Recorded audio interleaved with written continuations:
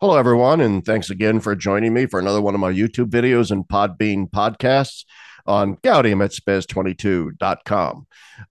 Sorry that we haven't had an interview in a while. Looks like I think about 10 days on here, but summer's a busy time, and I'm a busy dude doing all kinds of crazy things. So my apologies for that. There was a while there I was doing like two or three of these a week, and now I'm down to like one every 10 days or so because of all kinds of other things. But anyway, very pleased today, very happy today. Have a repeat here today, and that's uh, Daniel Drain. He is assistant professor of theology at St. Bernard's School of Theology, assistant professor of pastoral theology at St. Bernard's School of Theology in Rochester, New York. And Dan is also a former student of mine at DeSales University and currently finishing up his doctorate at the JP2 Institute in Washington, D.C. So, Yes, and I hope that's going well. it is. We're close to the end. Yeah, that's good. Good to I hear. wrote all the fun parts already. Now it's all of the what does Balthazar think on other themes kind of stuff, the connecting tissue. Yeah. Having written a doctoral dissertation on Hans Urs von Balthasar myself, the difficulty in writing on Balthasar is every dot connects to every other dot. And Yep. he wrote thousands and thousands and thousands of pages, and it all has to be read if you're going to be a Balthasar scholar. And it's a monumental Herculean task, but well worth it. I think so. Kudos to you for persevering and plowing through Balthasar. What's the exact topic of your dissertation again? It's called oh god, what is it called? Saving Finite Freedom. The relationship between finite and infinite freedom in von Balthasar's theology of redemption. Ooh, so lots of So yeah, theodrama, the lots of questions of theodrama. hell. Exactly. Exactly. Yeah, my dissertation was mainly on Balthasar's Trinitarian metaphysics, but once again, it all relates. I'm sure you're dealing All with everywhere. Trinitarian metaphysics, just as I dealt with the relationship Yes. between finite and infinite freedom. You end That's up just actually, yep, writing on everything. Okay, right let's in. just talk about everything. Yeah. Yeah. So anyway, but that's not what we're talking about today. Today we're going to be discussing uh, atheism, unbelief in the modern world. It's challenge to the Christian faith today, and it seems as if it's an increasing challenge. And I'm gonna and of course you're teaching a course right now on atheism, right? For in the summer. That's right. Yeah. Yeah. Doing a summer session class, a full 3 credit graduate course on atheism, unbelief, and the atonement. So that's how it's sort of becoming a theology class in the end. But we're tracking. Initially, I said we would kind of sketch 3 different species of atheism, sort of like pre-Christian atheism, and then like Enlightenment era atheism, and now post-Christian atheism, which I think I'm about to say we'll call practical atheism. But it's turned into sort of Nietzsche, Dostoevsky, and then back to the gospel. That's kind of how it's been framed. Okay, Yeah. well we'll start there, but I'm going to also begin by getting my plug in, which is that in my opinion, one of the central motifs of the Second Vatican Council, what really motivated it, was the development of a kind of Christian humanism, the kind rooted in a Christological theological anthropology. And de Lubac, of course, was deeply influential at the Second Vatican Council, hence even the name of my blog, Gaudium et Spes 22, which is Yeah. based on section 22 of Gaudium et Spes, the famous line, it's only in the light of God made man, various translations that the mystery of man takes on light, only the light of Christ that the mystery of man takes on light. And I really thought what the council was up to was an attempt to co-opt various forms of atheistic humanism. And once again, de Lubac wrote that very famous book, The Drama of Atheist Humanism, that was very influential in my young life. So I'm going to turn it over to you now, after I've sort of set the stage as to why I think what we're talking about today is not only important in and of itself as a topic, but I think it's also important as a tool for retrieving what to me was one of the central projects of the council. But anyway, over to you. So briefly sketch out what's the difference between pre-modern atheism, Enlightenment atheism, and postmodern atheism, or Mm, pre-Christian okay. atheism. Yeah, I mean, I think what I ultimately want to say, and this is actually the argument that de Lubac ends up making about the contribution that Dostoevsky presents to Christian thought. There's a sense in which um, to reach sort of Christian maturation of detachment from any kind of idolatry, you actually do have to pass through a sort of atheism, whether that actually manifests as a crisis of faith, or whether it manifests as wrestling with Nietzsche or someone like that and understanding the objections. To pass through that, to understand what we mean, but actually what we don't mean about God is a sort of crucial moment. And therefore, that kind of atheism, what could be called Christian atheism, that has a place in faith, is just not possible prior to the gospel. I want, if you don't mind, Larry, I want to begin Sure. actually to connect some of these threads. So Gaudium et Spes 19, just before 22, obviously, speaks about atheism as one of the serious problems of the modern age, and it glosses on that a little bit. And also paragraph 38 later on kind of reconnects the threads about freedom, creaturely autonomy, atheism, Sure. Yeah. Go a lot ahead. to be said about Ratzinger having had a hand in that part. But there's a great Wednesday audience that Ratzinger gave, or Benedict gave, in 2012. And here's what he says about atheism in particular. And there's a formulation here that was really key for my thought. And just notice how he doesn't mince his words. He says, a particularly dangerous phenomenon for faith has arisen in our times. Indeed, a form of atheism exists, which we define precisely as practical, in which the truths of faith or religious rights are not denied, but are merely deemed irrelevant to daily life, detached from life, pointless. So it is that people often believe in God in a superficial manner and live as though God did not exist, etsi Deus non daretur. In the end, however, this way of life proves even more destructive because it leads to indifference to faith and to the question of God. And there he's basically Yes. rephrasing Gaudium as 36. But this idea that that actually most Christians might actually be atheists was probably the most Yeah. intriguing, kind of what set me off to make this class, because that's also what I encountered in parish ministry. What you would see, you could call belief in God, but if you scratch the surface, you could see that actually it was just surface. There was no there. And then so that the class I'm teaching, for example, actually does the intellectual work of like, okay, what happened in the history of thought, the history of theology, history of philosophy that gets us to this point where people can say they believe in God, but there's no substance to it whatsoever. And that kind of practical atheism is therefore decidedly different, and actually can receive a sort of healing or sort of antidote in a Christian atheism that you see in a Dostoevsky or something like that. Yeah. Yeah. Absolutely. I mean, this is central to almost everything I write over the Yes. past 3 years on my blog. I refer to it, and I got this directly from Ratzinger, not the term, but the idea. I refer to it in my latest book, for example, Confession of a Catholic Worker, as the nullification of God in the modern Mm-hmm. world. Yeah. It's more than simply, hey, I don't believe in God. It's often the case people will say, I do believe in God. But if you scratch the surface, there really is a de facto atheism there, as I call it. And ultimately, what you end up is nullifying the reality of God, nullifying the very question of God as in any way relevant or important to our day to day lives. And then when enough people do that in our culture, when our entire culture is structured around this idea of the Yeah. nullification of the question to our social, or after all, we're the first culture in the history of any history that's attempted this grand experiment of constructing an entire culture and society around the idea that God doesn't matter.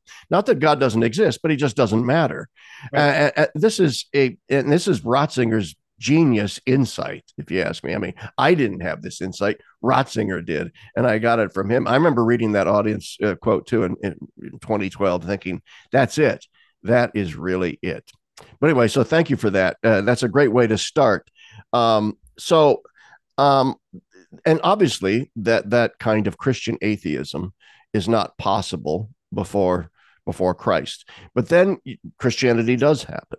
So what is the nature of Enlightenment atheism? Forget Enlightenment deism or various Enlightenment permutations and reinterpretations of Christianity. There was a strain of just straight up atheistic thinking in many Enlightenment thinkers. So what's the difference there? Yeah, I mean, I suppose as we're exploring it in my class, I think what we're coming to see is that I mean, with any change in worldview, and if you want to describe the Enlightenment as one thing, it's a sort of radical transformation of a world, an utterly extrinsic worldview, to put a term on it. Or I'm also doing the sort of Schindler argument of the technological worldview, or the technological paradigm. You know, the sundering of the unity of the object and the subject, of the will and the intellect, and so on. But the sort of worldview where it's just presumed and therefore enters into the water, and it's the air we breathe, that if there's a God, he relates to me as something utterly outside of me. His commands could only be an extrinsic imposition. And then you have, you know, all the various Enlightenment thinkers who, in their own way, either rewrite Genesis or redo creation myths, tell the story about man's origins in a way that presumes that that's the nature of the world, and thereby show that actually that notion of God is ridiculous and ought to be rejected. And this is the kind of interesting intellectual line that you can walk as a serious Catholic, namely that you can see, okay, here's a crappy understanding of God, and here's another one, and here's another one. These guys were right to reject that, right? And there's careful work to do, of course, the sense in which, you know, someone like Rene Descartes, right, willfully blinds himself and therefore doesn't see God. So, like, obviously you want to make those distinctions. But what we've discovered, for example, recently, we did a pretty close reading of Nietzsche's Genealogy of Morals, or On the Genealogy of Morality. Yeah, classic. And I won't do a summary of it here, but if Nietzsche encountered the God in the way that he said he did, then he was right. Then he was so right. And we need to reject that idol too. So that's sort of the careful and interesting work that we're doing right now. You know, we read the parable of the madman, right? God is dead, the classic. Yeah. But we're waiting for the aftershocks, and I think wohin ist Gott? Wohin ist Gott? Oh, you better believe I read it out loud in the German Ich too. werde es sagen, Gott ist tot. Gott bleibt tot. Yeah, wir sind eine Möde. Yeah, it's great. You have to do it in German, man. You got to do it in German. Then you can almost hear Nietzsche thundering this out to people. God's dead, and he's going to stay dead, baby, and we killed him. Yeah. You know, what's really in the background for all this, and I bet you share this, is David L. Schindler. I mean, this is what he really opened up this line of the loss of the meaning of God in the modern age. And obviously he's piggybacking off of de Lubac and Ratzinger, but this idea from Schindler, this insistence, which pushed him into doing almost nothing but metaphysics, that if God doesn't touch on the meaning of everything, then we're not talking about God, right? And that's precisely actually what Nietzsche saw. He encountered a Christian culture where God didn't matter. And so he says, I'm the madman, but you people don't understand that your God is dead. None of this matters, right? Wait till you see what happens to this culture afterward. Therefore, let's rise up and be the Uberman and affirm life and heroism and so on and so forth. He's absolutely right to do that. If God doesn't matter and he's dead, good. Let's make something of it now. And I think Christians actually can say yes to part of that. What Nietzsche misses, and Lubac says this as well, you know, in Drama of Atheist Humanism, there's a whole wonderful section on Dostoevsky as prophet. But de Lubac ends up saying, you know, Dostoevsky saw everything Nietzsche saw, but a little bit more. That sort of thread of Christ as the son who takes on the sort of irrationality of evil and doesn't explain it, but suffers it for us. And that's where we're headed. We haven't gotten there yet in my class, but that's why the transition to atonement, right? Christ actually as the paradigmatic response to this tension, right? If God doesn't matter, then you're not talking about God, right? And if God does matter, then evil is really a problem. But how does the God who matters solve the problem of evil? Not by explaining it away, not by eliminating it, but by suffering it and making it then the sort of path to redemption. So that's the shape of how I'm seeing the historical. Oh, yes. I mean, in a previous book of mine that nobody read, I think two people read it. My book on science and religion, the God of Covenant. You know, it was called The God of Covenant and Creation. Here I'm plugging all my books today. I don't normally do this. I read it, Larry. It was me. Oh, and well, the linchpin of it, there was nothing earth shaking about it. I was simply building on the shoulders of others collating Louis Dupre and Ratzinger and, all, and Balthazar and a Mm. bunch of other people. But anyway, the essence of it struck me is that there was this sea change that took place, and of course, it's hard to pinpoint exactly when it was historically. And by the way, it has to be said too, intellectual genealogies can also be dangerous if they're too simplistic. I often tell people, I once knew an Orthodox priest who could tell me, he said to me, I can show you in 5 easy steps how you go from the filioque to the Holocaust. And you realize, okay, I'm in for a peanut right here. This is something else. And of course, it made no sense. It was just really ridiculous. So you have to be careful about that. So, as I always like to, intellectual genealogies have to be multifocal, and they have to be thick descriptions of history, and at the same time be adept, nevertheless, at pointing out the main channel of thought that's running through it all. And it strikes me that the sea change takes place when we move away from classical understandings of causation. Formal causation in particular is lost. You could blame nominalism, you could blame a lot of things, but it sort of comes to a head in the Newtonian revolution, where modern science emerges out of Newton's genius, and all of a sudden you've got this sort of billiard ball reductionistic mechanistic physics that now dominates everything. And you have to sort of then fit spirit in there somehow, in the pineal gland or in the soul or whatever. And you initially begin with this radically dualistic bifurcation then between this mechanistic world that runs on its own and then the world of spirit and values and other crap like that, which tend to be subjective. And then eventually you just throw the spirit stuff out the side, realizing, well, that's kind of superfluous. You don't really need any of that, really. And now modern science has turned its attention to humanity itself as something pliable and changed. But anyway, I'm dominating the conversation here. I'm simply identifying, I think, to me, this move towards the unreality of God that you're describing, that Nietzsche later picks up on, is directly rooted in this ridiculously awful metaphysics grounded in an even worse physics. Yeah.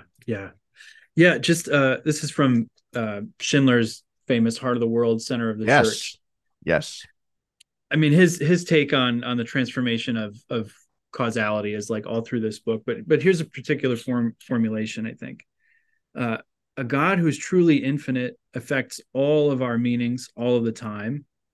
And a God who is truly creator affects those meanings in terms of giving them a logos, a form, or logic.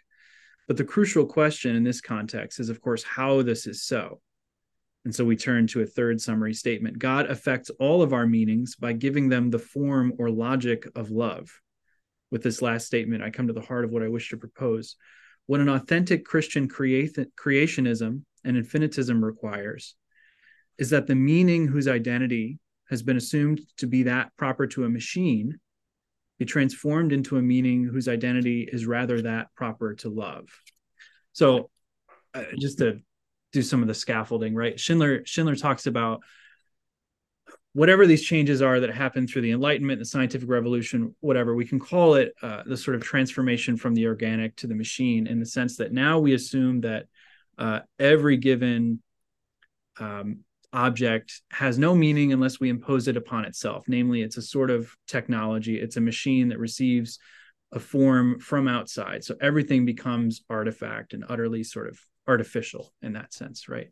Mm-hmm. We also think about ourselves like that in relation to God, that namely, whatever I end up doing with God is something I do secondarily and not something that matters to me first in my very constitution. And so I think on the next page, he talks about institutive relations, one of his famous things. But when he talks about creationism in this context, he's not talking about simply the retrieval of Christian myths or a return to sort of appreciation of biblical literature, but precisely he wants us to see, and this is what Nietzsche or someone like him misses, the good news even of creation, namely that there's a God who's not in competition with us, whose transcendence is not that of being bigger in the same order, right?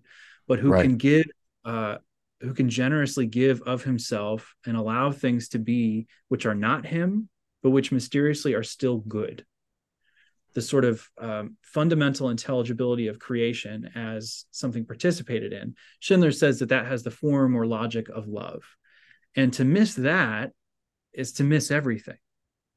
To see Christianity only as a sort of social force for Right. a worldly revolution that somehow thinks it's only going to be rewarded in the afterlife, the false sort of eschatological relationship. Right. I mean, it's the slave revolt and morality, everything Nietzsche talks about there. So, but Schindler's proposal for a solution to that is to return to the doctrine of creation. And this is at the heart of what Ratzinger talks about too. One of Ratzinger's famous essays, problems or difficulties confronting the faith in Europe today, I think is the title of it. It's in the winter 2011 issue of Communio. Anyway, the chief problem that Ratzinger identifies that faces Europe or the West as a whole is a loss of faith in creation. And that frames the argument for me precisely in these terms. We've lost the ability to recognize, well, any number of the following: that it's good to not God, that limits provide intelligibility, that difference is good, that otherness is actually the condition of identity, and so on and so forth. And we see also a shadow or an echo of this in Nietzsche, right? He fears toward the end of his life, he says, if we haven't yet gotten rid of grammar, we haven't gotten rid of God. So this is why I love and why Schindler also loved Nietzsche as a figure. He saw that it doesn't touch everything. We're not talking about the same thing. So then, the present sort of cultural or pastoral issue is that, regular people in the pews, myself included, walk around with utterly inconsistent takes on the meaning of reality and their relationship to God therein. What D.C. Schindler describes as a sort of misology. It doesn't matter whether there's a truth there in this moment. It might matter in the next moment, but it doesn't matter in the moment after that. The sense in which logic doesn't have to apply consistently.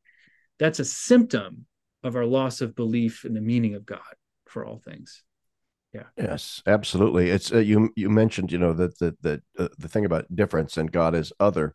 It points though to also the extremely important task of conceptualizing this otherness properly, God's otherness properly. And you hit the nail on the head, I think, non-competitively. My friend Bishop Barron likes to talk about this all the time too, that God's transcendence is a non-competitive transcendence. But so much of the Enlightenment, of course, viewed it as a competitive transcendence, because as you also correctly point out, God was simply viewed as a bigger version of the same order in which we live. And therefore, if God does that, then we're not. And if the world is doing this, then that's not God doing it. Something has to be retrieved in our theology of creation, therefore, is that otherness is not an alienating otherness or an alienated otherness. It is a ubiquitous otherness. It's an otherness which is intimate. It's an otherness which is other precisely in order to be deeper, right? Deeper into us than we could possibly imagine. And sometimes I don't think we meditate enough on the concept of God's ubiquity. How is it possible for God to be ubiquitous, to be everywhere? It's only possible if he is in fact transcendent in this sense that we're talking about here. Okay, so, and I love, God bless David Schindler. I hope he's enjoying paradise right now. I'm sure he is. He's having lovely debates up there. I hope he's having a debate with Nietzsche as we speak.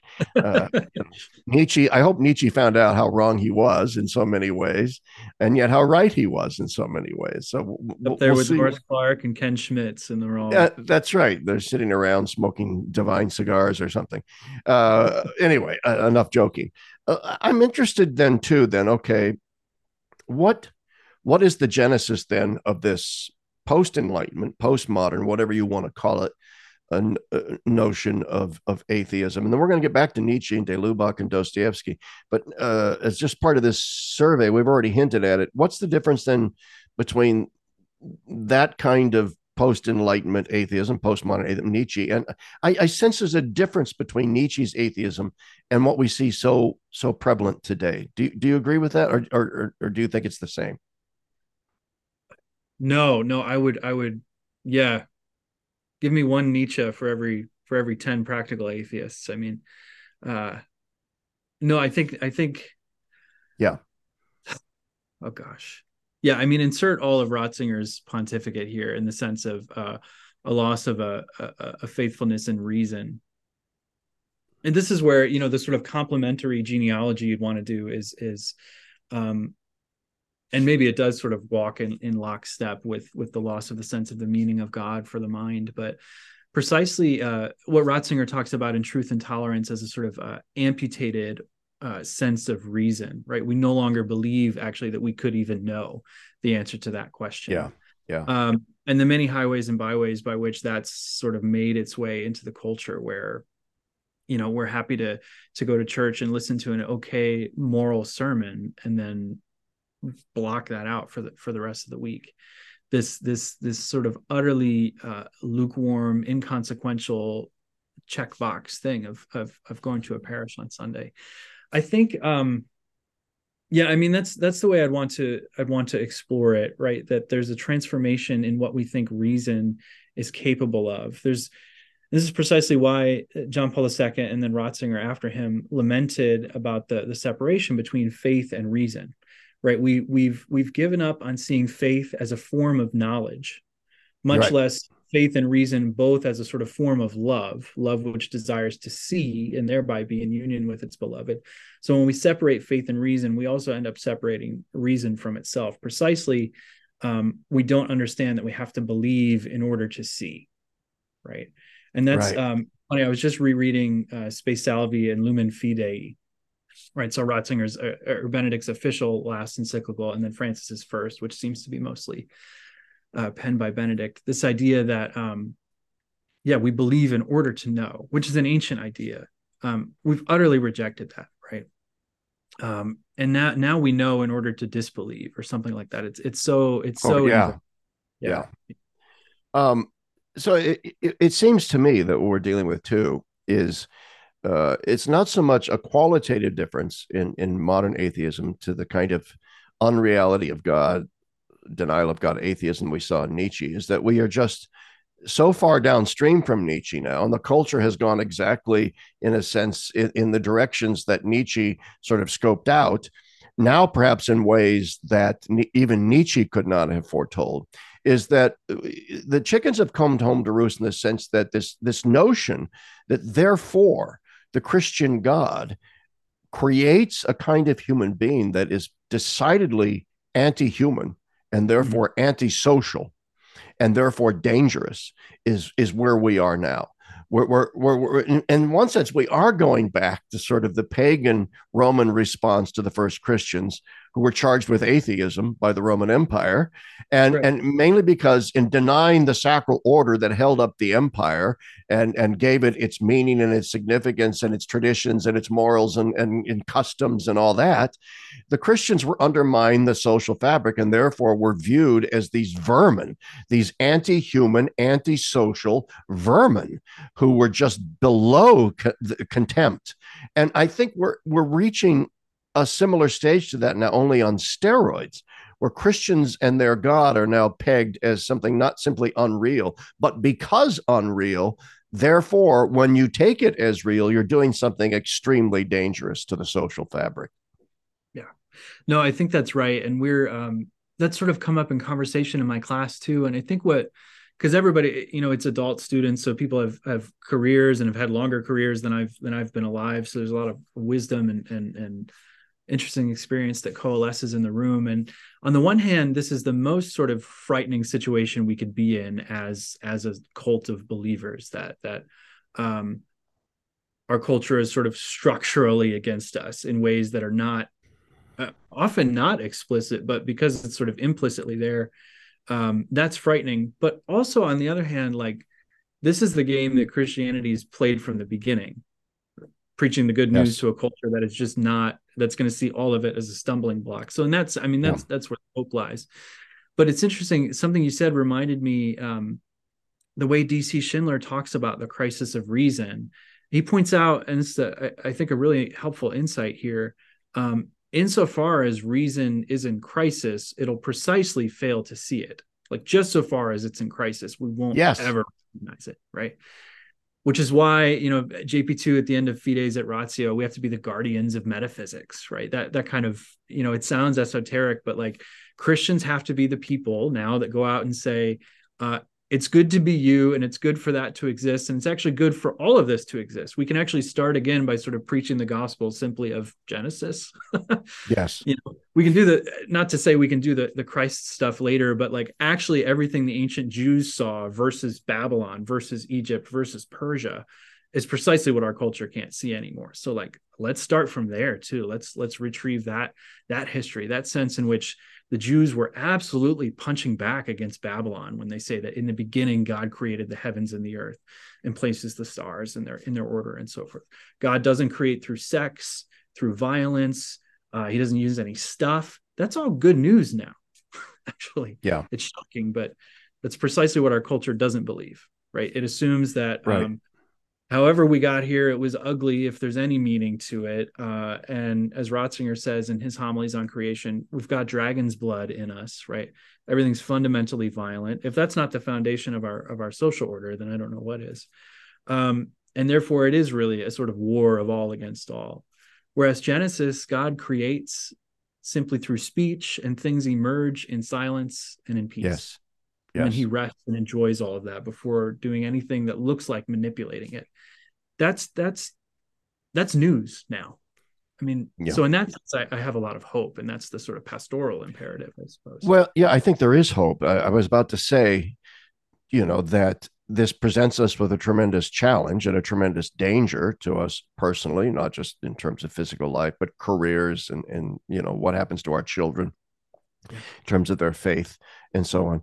But it is also presenting us with perhaps one of the greatest opportunities that the church has ever been given in centuries and centuries, in a sense, an opportunity to preach the gospel freshly again, as if it has never been heard, as something new and innovative and provocative. Hey, looky here, look what we have to say, because we're now not just post-Christian. I mean, we're post-Christian, maybe even post-Christian, to the point where most people who aren't believers just don't even give a damn anymore. I just wrote a blog the other day, maybe 10 days ago or so, where I said, we have to realize that for millions of our contemporaries, they think of the Catholic Church in the same way that you and I and others might think of Mormons or Jehovah's Witnesses as they come to the door.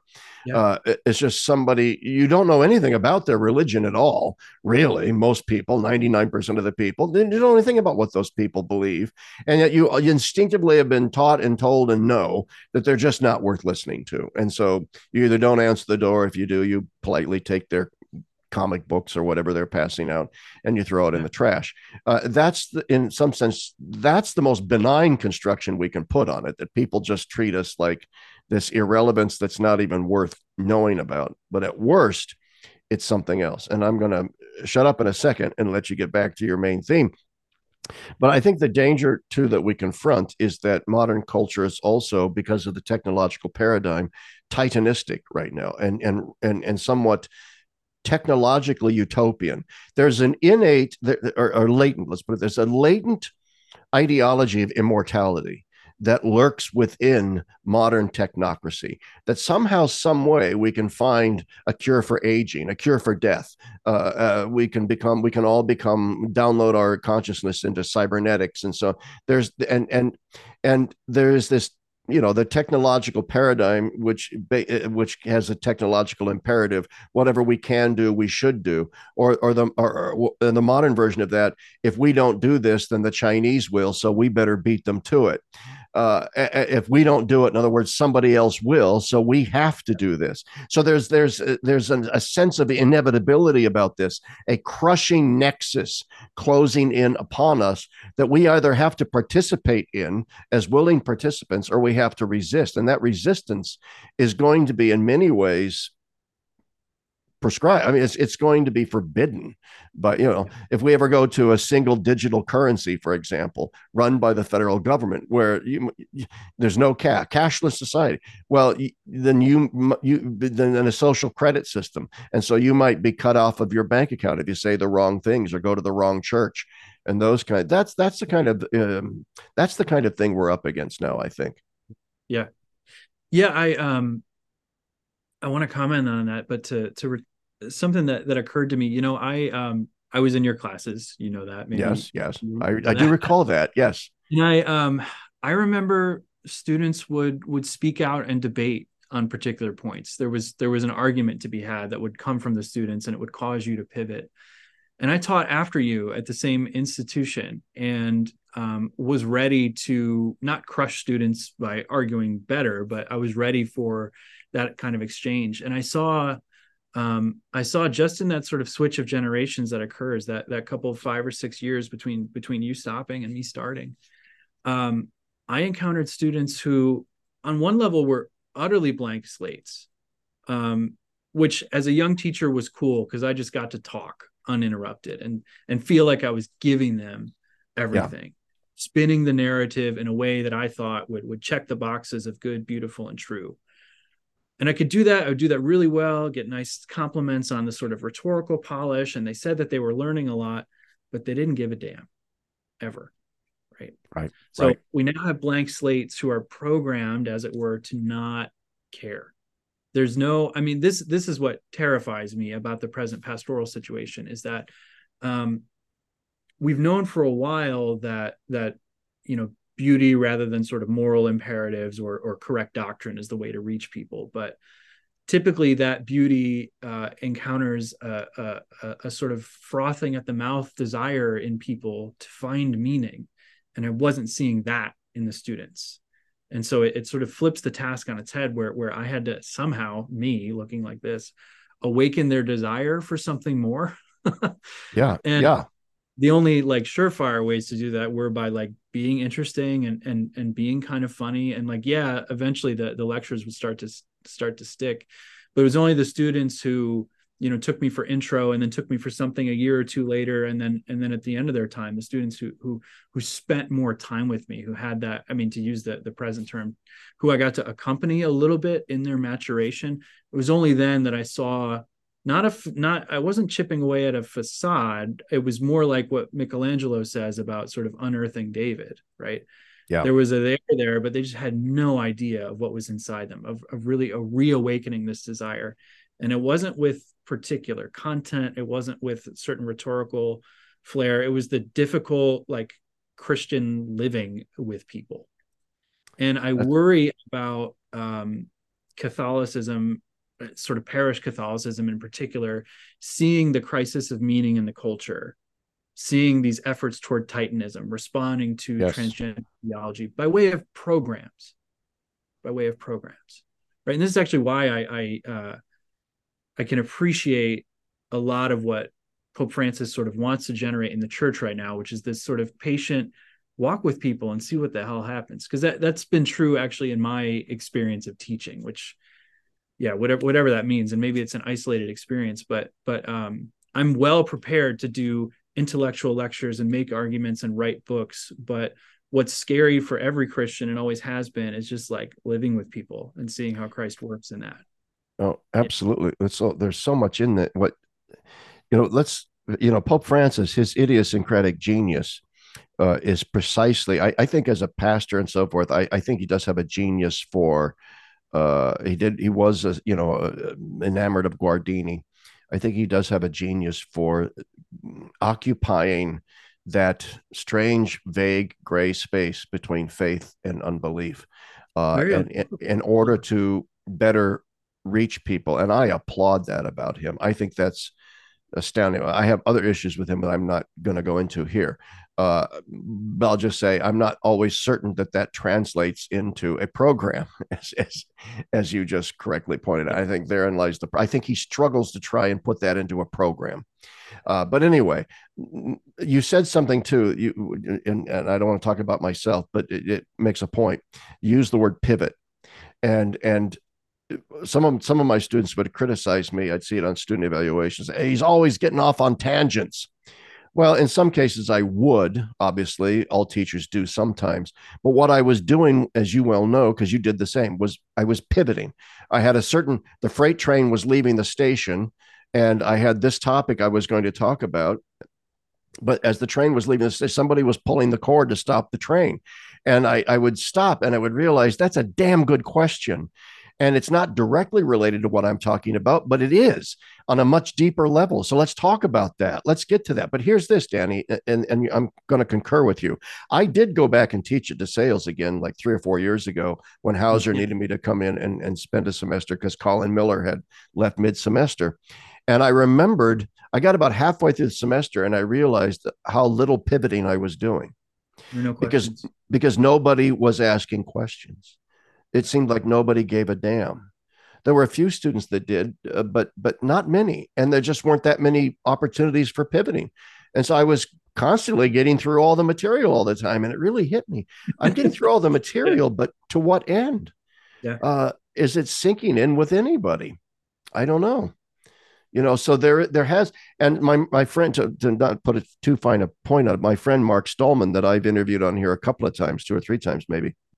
Um, he's a very interesting fellow and talks a lot about how we don't completely understand the transformation of our consciousness that has been caused culturally and otherwise by the digital revolution. And Yeah. and I think if he were here, what he would say, at least in part, is that what we don't get is that the digital revolution is a sort of it's that nexus I described that's closing in upon us. It's an all encompassing reality. Everything is now this digital reality into which we view that we must fit. And God and spirits and whatever you want to call it doesn't fit within that nexus. Right. Not to, I keep just talking about my teachers, but I guess that's how No, go teaching goes. ahead. And I want to get back Michael to De Hanke. Lubac and Nietzsche, but Oh we'll yeah, get back yeah. to go ahead. Yeah, I always loved classes with Dr. Michael Hanby, but it was always frustrating to, I mean, he would straight up say to us, "It's my goal to make it difficult for you to walk around in America outside of this building." Yeah. And Hanby is frequently criticized in public for saying things, for using phrases like "what we can no longer see" or "what's no longer available to us," and a lot of people think he's sort of doom and gloomy that way, but it at least matches my sort of pastoral and teaching experience of encountering a generation. And the problem, I suppose, is only getting worse. It's also in me, but I see it in those younger than me, of this utter lack of interest. And there's no sort of way I can represent myself that's going to be remotely sexy to their intellect or to their will. It's just not happening. And that's the sort of the terrifying thing. So when Hanby says things like, the technological paradigm has made it so that we can no longer see the infinite depth of things, it sounds apocalyptic, but like we really are, as it were, at that ground zero of the meaning crisis. Insofar as, I was quoting Schindler earlier, insofar as meaning is in crisis, we won't care. We It's won't care. true. Yeah. It's true. And it is an apocalyptic form of thinking. I have no trouble in describing it as an apocalyptic form of thinking. I've written on it. Obviously, there are different kinds of apocalyptic forms of thinking. Some of it is just sort of doom and gloom. But what Hanby is, and let's dwell on him for a second because it's paradigmatic. See, what Hanby is, what Schindler is, they're metaphysicians. Yeah. And good metaphysicians in this sort of Christian register have an ability that most people don't have. They have an ability to see through to the roots of things, to the causes of things. They have the ability to take a surface cultural idea and to trace it back down to its metaphysical grounding, its first principles, its first things, so to speak, Yeah. and to thereby see what its inner logic is, and therefore be able to predict in some ways what is no longer available to us. Some students sitting there might thinking, well, it's not available to us. What doom and gloom is this? No, but he's telling the truth. It is. It reminds me of Augusto Del Noce, who says that the mantra of modernity is, we can no longer believe in XYZ. All right. That's the dogma of modernity. We can no longer believe in XYZ. And that's what Hanby is saying, Schindler is saying, and a whole host of other people are saying. And it's simply because people have lost the ability to think metaphysically. They've lost the ability, even if you don't study metaphysics, you've lost the ability to look at an idea and understand its intellectual genealogy, its origins, and thereby to understand where it's taking you, where it's headed. Okay, and where it's taking us now is off a cliff. That's where it's taking us. And so we might be all labeled as doom and gloom. People say the same thing about me, but it isn't. It can also be rather hopeful. But anyway, I do want to get back, unless you want to say something more about that, and you can if you want. But I do want to get back to then de Lubach's treatment of Nietzsche and Dostoevsky and how he compares the two and what he says about them. Yeah, yeah. I mean, just to say one other comment on that. Sure. Because we're also teaching here this course on the life and legacy of Ratzinger. So I've been rereading all of his stuff alongside this exploration, which is a lot of fun. But I was just rereading an introduction to Christianity.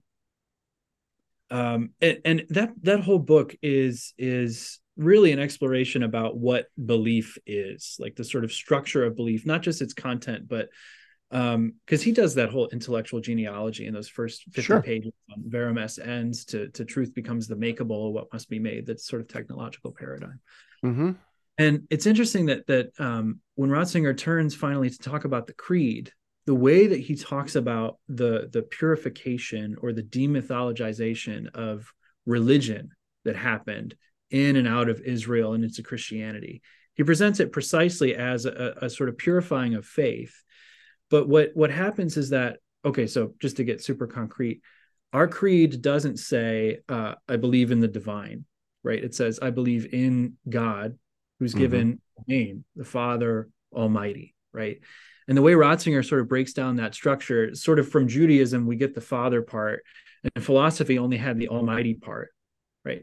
And now we say that God, who is Father Almighty, who's then in a sort of, of course, eternal relationship of communion with his Son and his Spirit. But that's the new thing that happened in reason and faith in world history, that we were finally able to say that God is personal love, right? That was the bombshell that exploded any and every other culture, Rome, Babylon, Persia, Egypt, so on and so forth, from Yeah. the angle of philosophy and from the angle of as it were, religion, right?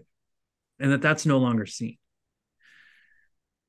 Um, okay, so Well, it's not only no longer yeah, seen, but it's viewed as a hegemonic imposition of a foreign ideology onto what are true humanistic values, and so it's yeah, lost. It just gets lost. But anyway, go ahead. well said. Yeah, no, let me maybe could I do just a little excerpt from Dostoevsky to start to Oh, set the sure. page? Yeah, Yeah, do. this is a selection from The Possessed, one of his shorter works. Um, this is Tikhon or Tikhone, sometimes it's pronounced. Perfect atheism is worth more than worldly indifference, Tikhon replied with cheerful good humor. Oh, so that's what you think. And he says, perfect atheism stands high up the ladder, on the rung below that which leads to perfect faith, while indifference has no trace of faith, except perhaps craven fear, and then only at times if the man is impressionable. So atheism preferable to indifference, right? And if that doesn't sort of encapsulate kind of what we're talking about right now, um, Yeah, because the opposite of faith isn't atheism; it's indifference. I agree with that completely. yeah, yeah. Um, and I think the interesting thing that Nietzsche and Dostoevsky see from different angles is that what man worships is ultimately the most important question.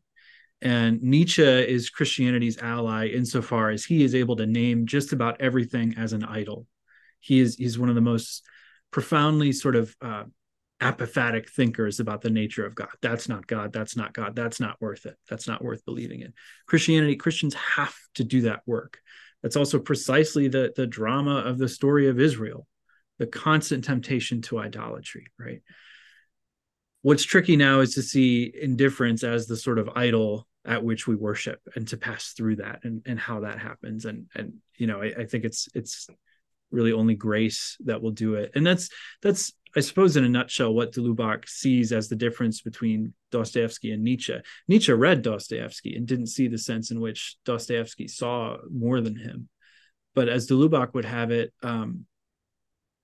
Dostoevsky, especially through something like Rebellion and the Grand Inquisitor from the brothers Karamazov, which Yeah. came at the very end of Dostoevsky's life. Those as Dostoevsky's ultimate response to the problem of evil, which lets evil remain a problem The rebellion and the Grand Inquisitor in particular are so hard to read because they make it all the more clear how devastating the mystery of innocent suffering is. Yes. They make it devastating in the sense that this is the drama of Ivan Karamazov, who wants to return the ticket to heaven if it turns out to be the case that the suffering of one innocent little girl mattered. That's what's interesting about that story, right? Mm-hmm. If that's how it works, I don't reject it, but I respectfully return my ticket, right? If you make this intelligible, if this is how all things sort of coalesce in the eschaton, that this girl's suffering was instrumental, I don't want that. I don't want that.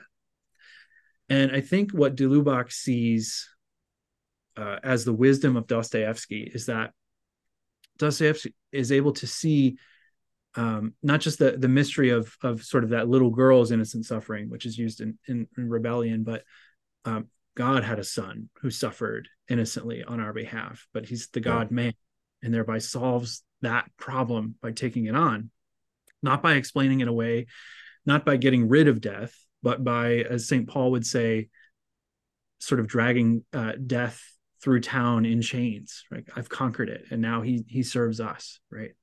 Yeah.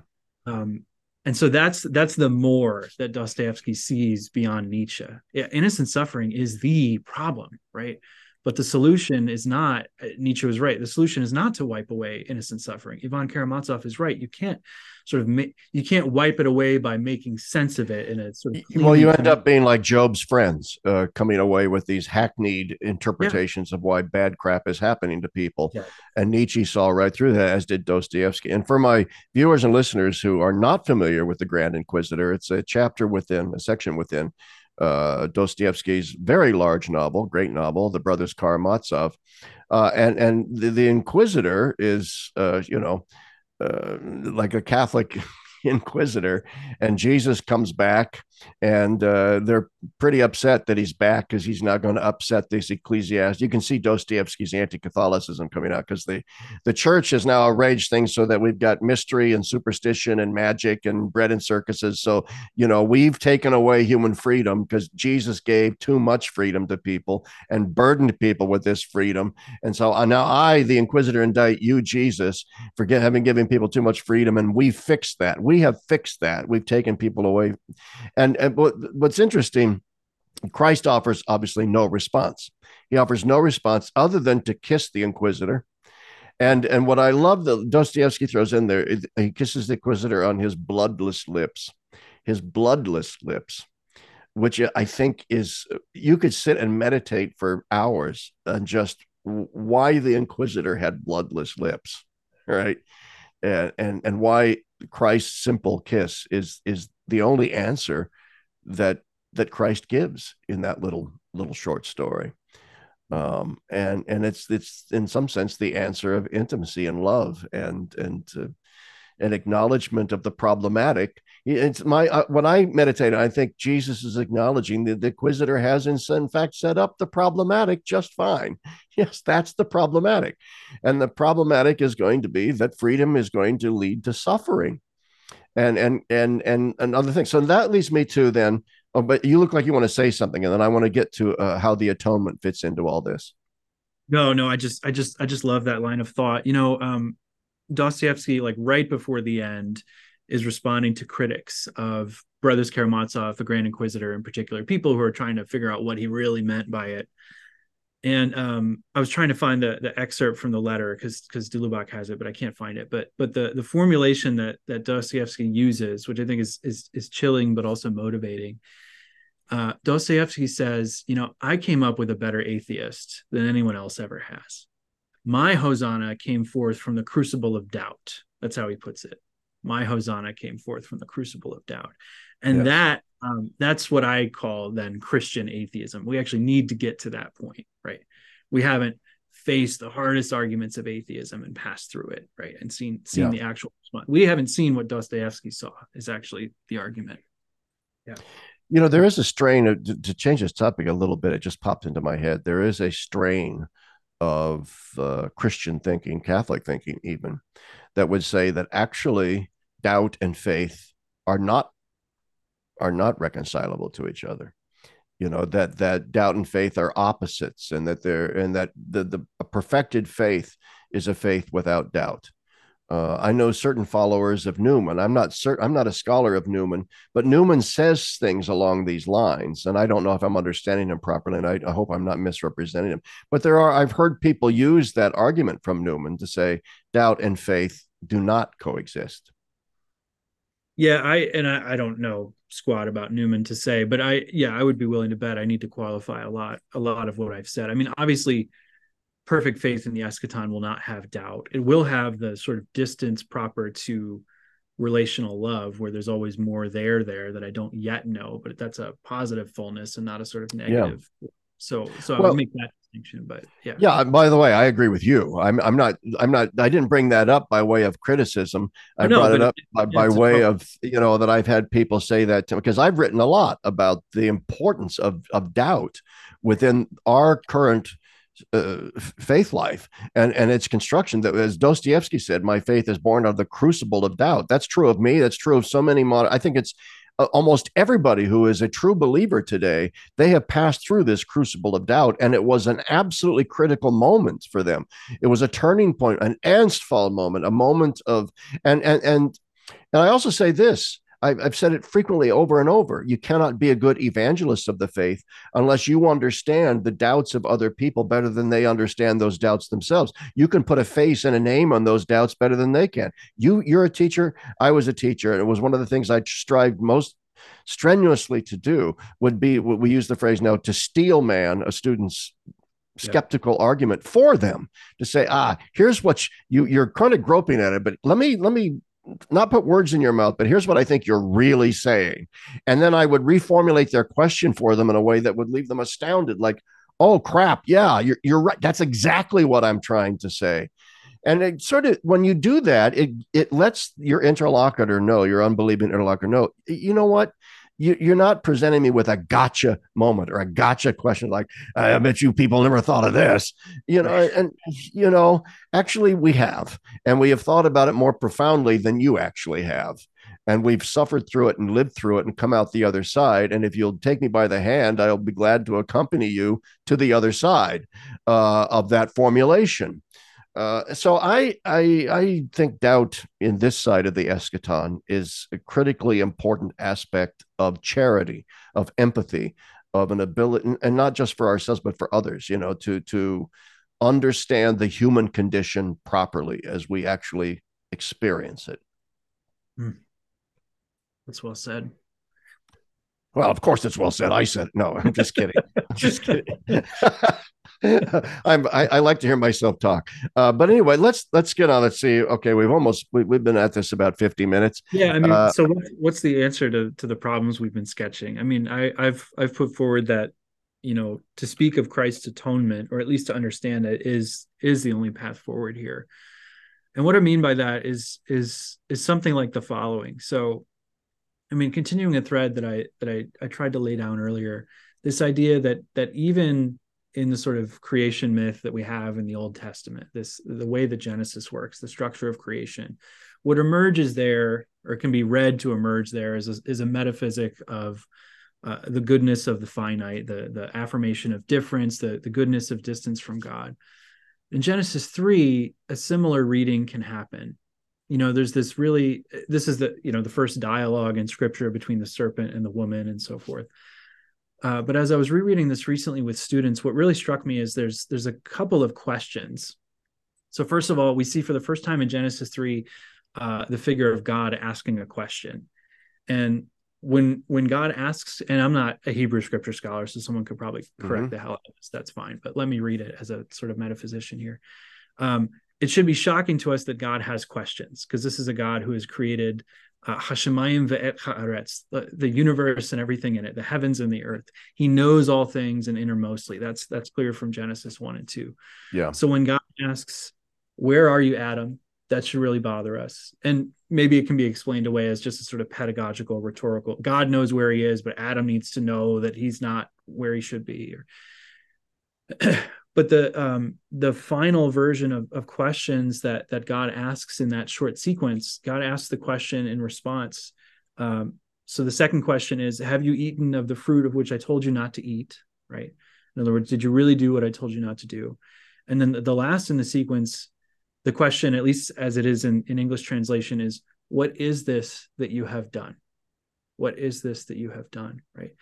If this is the God who creates all things out of his transcendence, which is also profoundly immanent, who knows all things, who is the reason for all things, participation in goodness, for him to ask, what is this that you have done about sin, or about the action that they've committed, about the introduction of death into the world, it sets us up to understand in a more fulsome way that the battle in all of salvation is not between sort of good and evil, or between man and God, but between, as it were, life and death, right? Death is a problem from the very beginning, such that God asks, even if it's just rhetorical, what is this that you have done?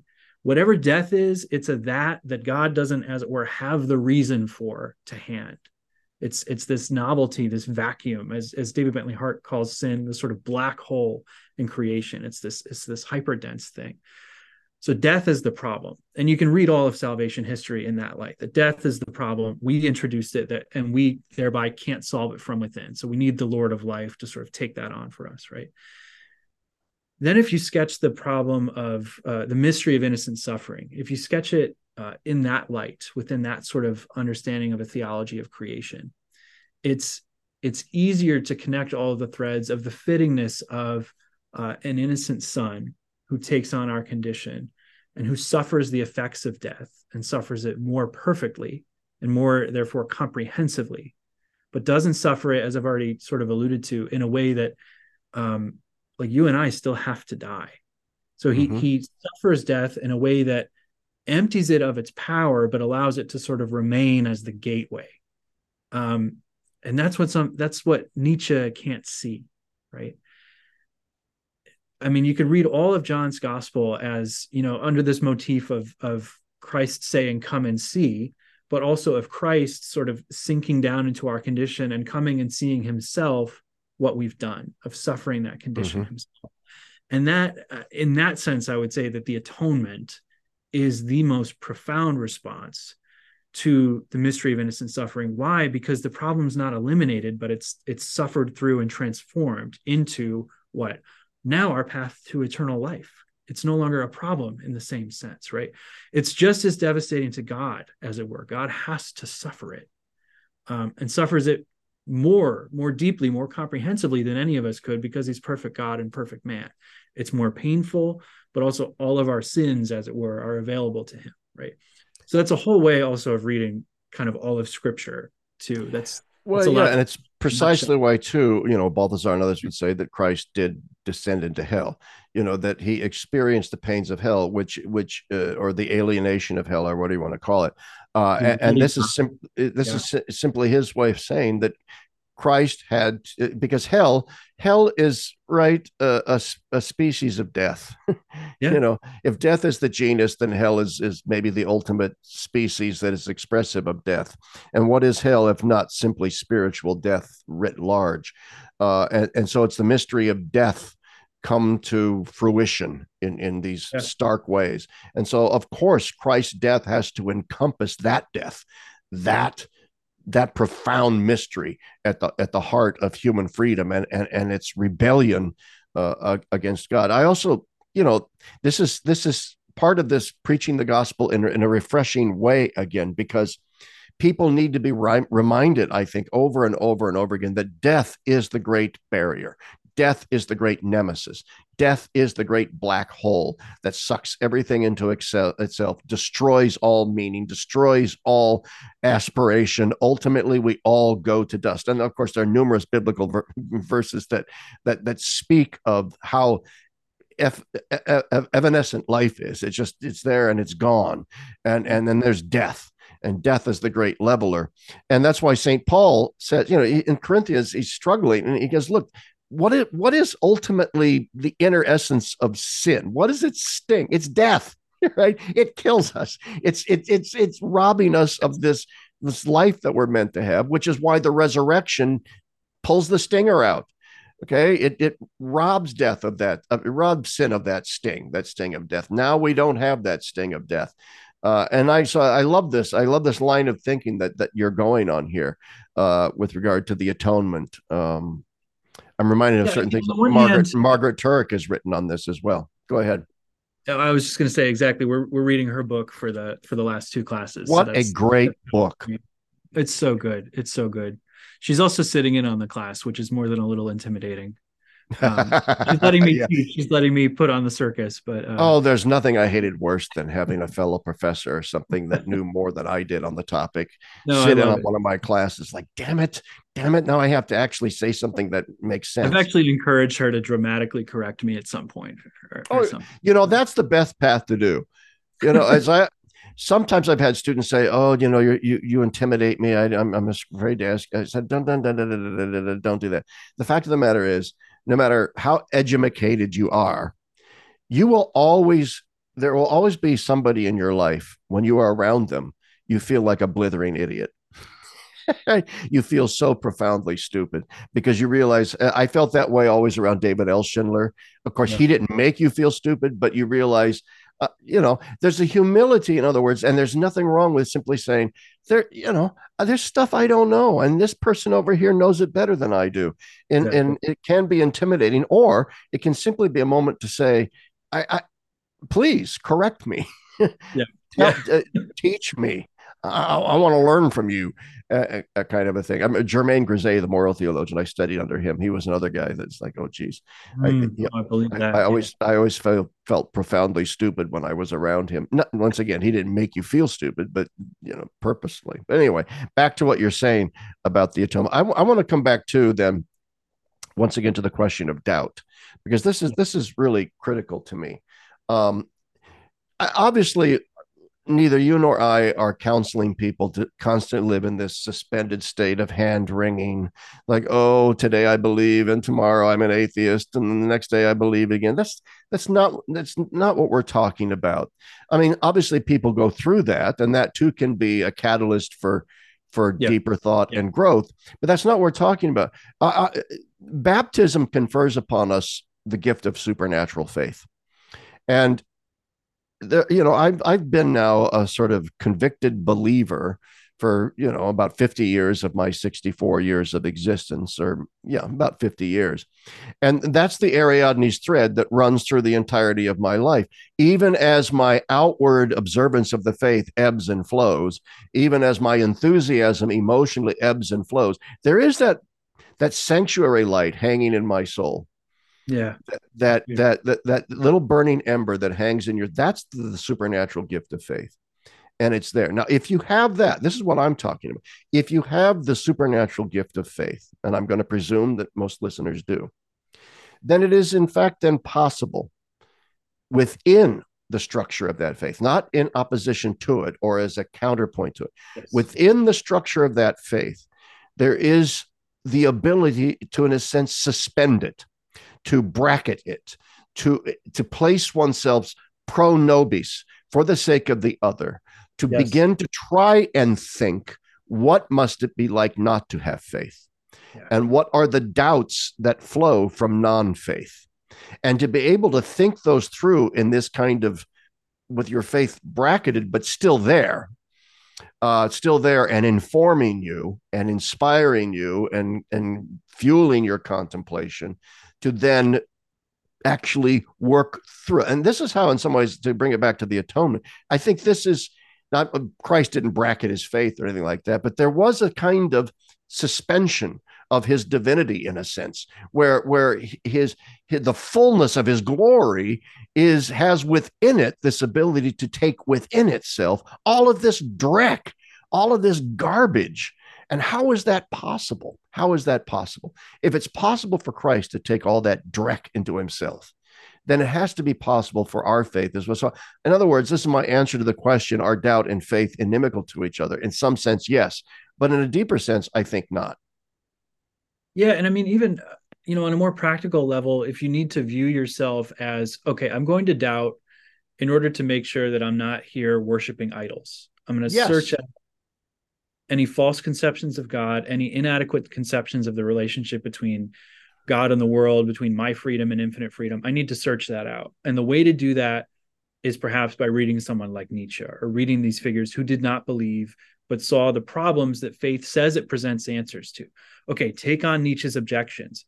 Can you provide the answer to that? And this is the way I framed our engagement with Nietzsche with my students. I said, I'm going to make you wrestle with him. I will be on the sidelines. I can take him, but I want you to try. I Yeah, want you yes. to have that sort of affirmation of like, we can take this guy, we can handle this. The answers are there, but you need to do the wrestling. Why? It will make you stronger. Also, Nietzsche was actually better at faith than you are, and you need to see Yeah, that. You need to see that from within. So that's sort of actually positive evangelical task of like, we have to cast down these idols. We have to make sure. We just read the other day Dennis Turner's excellent essay, How to Be an Atheist. I don't know if you've ever read that. It's a very no, playful, I have not. sort of dense, British Thomistic takedown of most. It's a little bit like David Bentley Hart's response to Dawkins and guys like that. It smacks of that book, Atheist Delusions. But Turner's advice is like, we've been doubting God exactly the way you have, but way better from the very beginning. In fact, Thomas says almost nothing positive about God. And he says that the first thing you need to do, and what you perpetually need to do, is make sure that you're not saying the wrong things about God, such that eventually we'll discover that whatever I mean by God can't mean what I think it means by God, but it means something. And That's right. that's your starting point with theology proper. And most Catholics are not doing that. So that's the service that like a class like this performs, is like, do you believe what you think you believe? Or do you think you believe what you actually believe? Augustine, si comprehendis non es Deus. If you can comprehend, it's not God. That doesn't mean we shouldn't try to comprehend God. It's just a constant on the lookout for the idols embedded within our faith. And you know what? This sort of purging of your own faith of its idolatries, in other words, it's superficial constructions that are more informed by silly ideas rather than profoundly Christian ones, doesn't necessarily even have to flow from reading profound thinkers like a Nietzsche. It can absolutely be provoked within you, and it can create within us a deeper charity towards our interlocutors, but by morons, by people that just want to make you want to rip your hair out. I run into this on social media all the time, or in the com box of some of my articles I've written for Catholic World Reporter, where you just rip. Well, I don't have hair, but neither do you. But rip my beard hairs out, thinking, oh, well, this simpleton, this moron. But I tend not to respond. But when I do, it's only after I sip a bourbon, smoke a little cigar, and ponder. Well, do they have a point? What's the point there that they're trying to make? And then you realize, they do have something to say here that maybe I had to think about. I was, I was watching a video, not that he's a moron, but watching a video from Ralph Martin. And Martin, a new one he's come out where he's trashing Balthasar and his relationship to von Speyer. And he accuses basically Balthasar of encouraging von Speyer to be a medium and that she's channeling spirits. They call it communicating with saints and so forth, but Ralph Martin characterized it as occultic, demonic, channeling nefarious spirits and so forth. And of course, my immediate reaction, and a lot of others that people you probably know, are like, "Oh God, no, that's not what they're doing." On the other hand, you sit back and say, "Okay, why is that not what they're doing?" In other words, it prompted me to think more deeply about Balthasar's relationship with von Speyer and what she was actually up to and what her charism really was. And I had to admit, okay, how is this not channeling? How is this not necromancy, as the Protestants would say? How is it not conjuring up people that, automatically on command and that kind of through some sort of magical technique Right. that you've mastered or something? And you realize when you think it through more deeply, oh, okay, that's not what they're doing. Right. That she's engaged in the Jesuit practice of colloquy, where she begins by imagining conversations with saints. And then if you do that enough times, then that conversation becomes a real prayer and then a real conversation. And then God gifts you with the charism of actually communicating with the saint. But anyway, that's neither here nor there. I wonder if you had any further thoughts on this. The takeaway of that for me is that you better be able to answer those questions. That we can't afford to be afraid of questions like that, right? We can't be Right. afforded. Let's we were just reading this other Ratzinger does this reflection on those who dress sycamore trees. It's some line from Hosea or Amos or Yeah. something like The dresser of sycamore trees. Yeah. yeah, dresser of sycamore trees. And apparently the way that you make the fruit actually edible is by taking it off the tree and slitting it open. And then its fruit like takes a few days, and then it's ready to eat. And Ratzinger reads that as the encounter between Christianity and the cultures, that we have to use the logos and sort of slit the culture open in order for its fruits, which were unusable, to become usable and good. And that's exactly the attitude that we can have, even for these, the morons, as you put it, or these things that are not. Uncharitable. I'm talking about how it makes us more charitable, and then I call them morons. Right. Yeah. But that's though my point is they're let's not let's take it morons. all. Let's all capture it for Christ. Yeah. That's fine. I mean, I'm sure if I went out on a golf course and was golfing with somebody who actually knows how to golf, he's looking at me going, what a moron, because he doesn't know how to golf. And I don't, which is why I don't. I mean, different people have different skill sets, and we just need to be aware of that. But one of the skill sets that the theologian has, or the metaphysician has, is to think these things through, and we should. You're absolutely right. We should do that for the sake of others, for the sake of people who have questions. So anyway, I guess I left you speechless with that one. I don't know. I don't know. We've been at this about an hour and 10 minutes, but I feel like continuing a little bit here. Go ahead. You were going to say something. No, I mean, this is all still an open question for me, because part of my mission is what is the pastoral response to this crisis of meaning? And the only thing that's clear to me is that the gospel in all of its fullness, Old Testament, New Testament, insights about creation, fundamental insights about whether anything is good, is precisely what needs to be said and heard.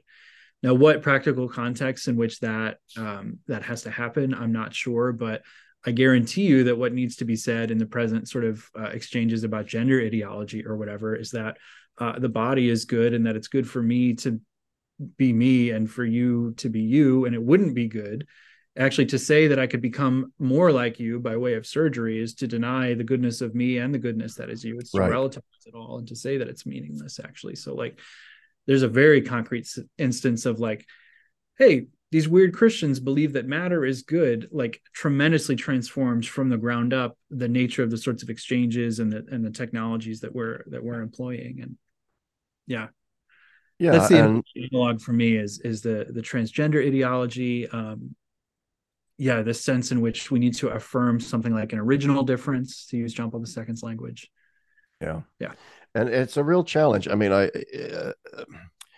remember reading Luigi Giussani's book, The Religious Sense, many, many decades ago now. And it's a beautiful book. It's a wonderful book. He writes like an Italian, and I'm always a big fan of the style of Italian writers. But nevertheless, he makes fantastic points in there. And I was revisiting The Religious Sense the other day and realizing that sort of communion and liberation approach is fantastic. And I endorse it.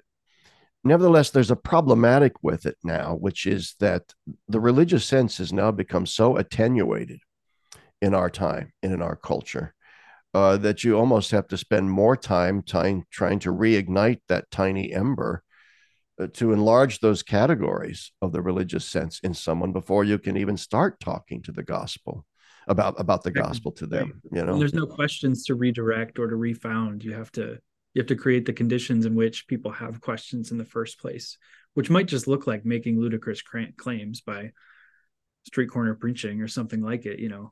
I believe that this is true. Yeah, I mean, the fact is, I mean, an older generation would have of reductionist materialist atheists would have simply tried to explain the religious sense as the epiphenomenal projections of the brain. The brain is playing tricks on us because of something in our reptilian past or our mammalian past. My reptilian brain is trying to conjure up something, and some bang, you get this religious sense. And religion is epiphenomenal, meaning it's an effervescence. It just exists like bubbles on sea foam, and goes away. But I would say a lot of modern people, if not most of them, no longer even bother to try and explain the religious sense as the because that is a backhanded way of saying, yeah, I have these feelings. I actually do have a religious sense. I just don't think it's something pointing to something real. My point is that people don't even think in these categories anymore. And that the religious sense has become so attenuated, so truncated, that maybe they don't have these experiences anymore. That's the scary thing. To live a human life without having these sorts of experiences of the numinous, of the supernatural, things that go bump in the night, even where you don't even have those anymore. Everything is just simply prosaic. Boom, nothing more. You know, in Evangelium Vitae, it's toward the end of what is a very long encyclical. JP2 describes the first move we're supposed to take to combat the culture of death, and all he says, this is the way he puts it.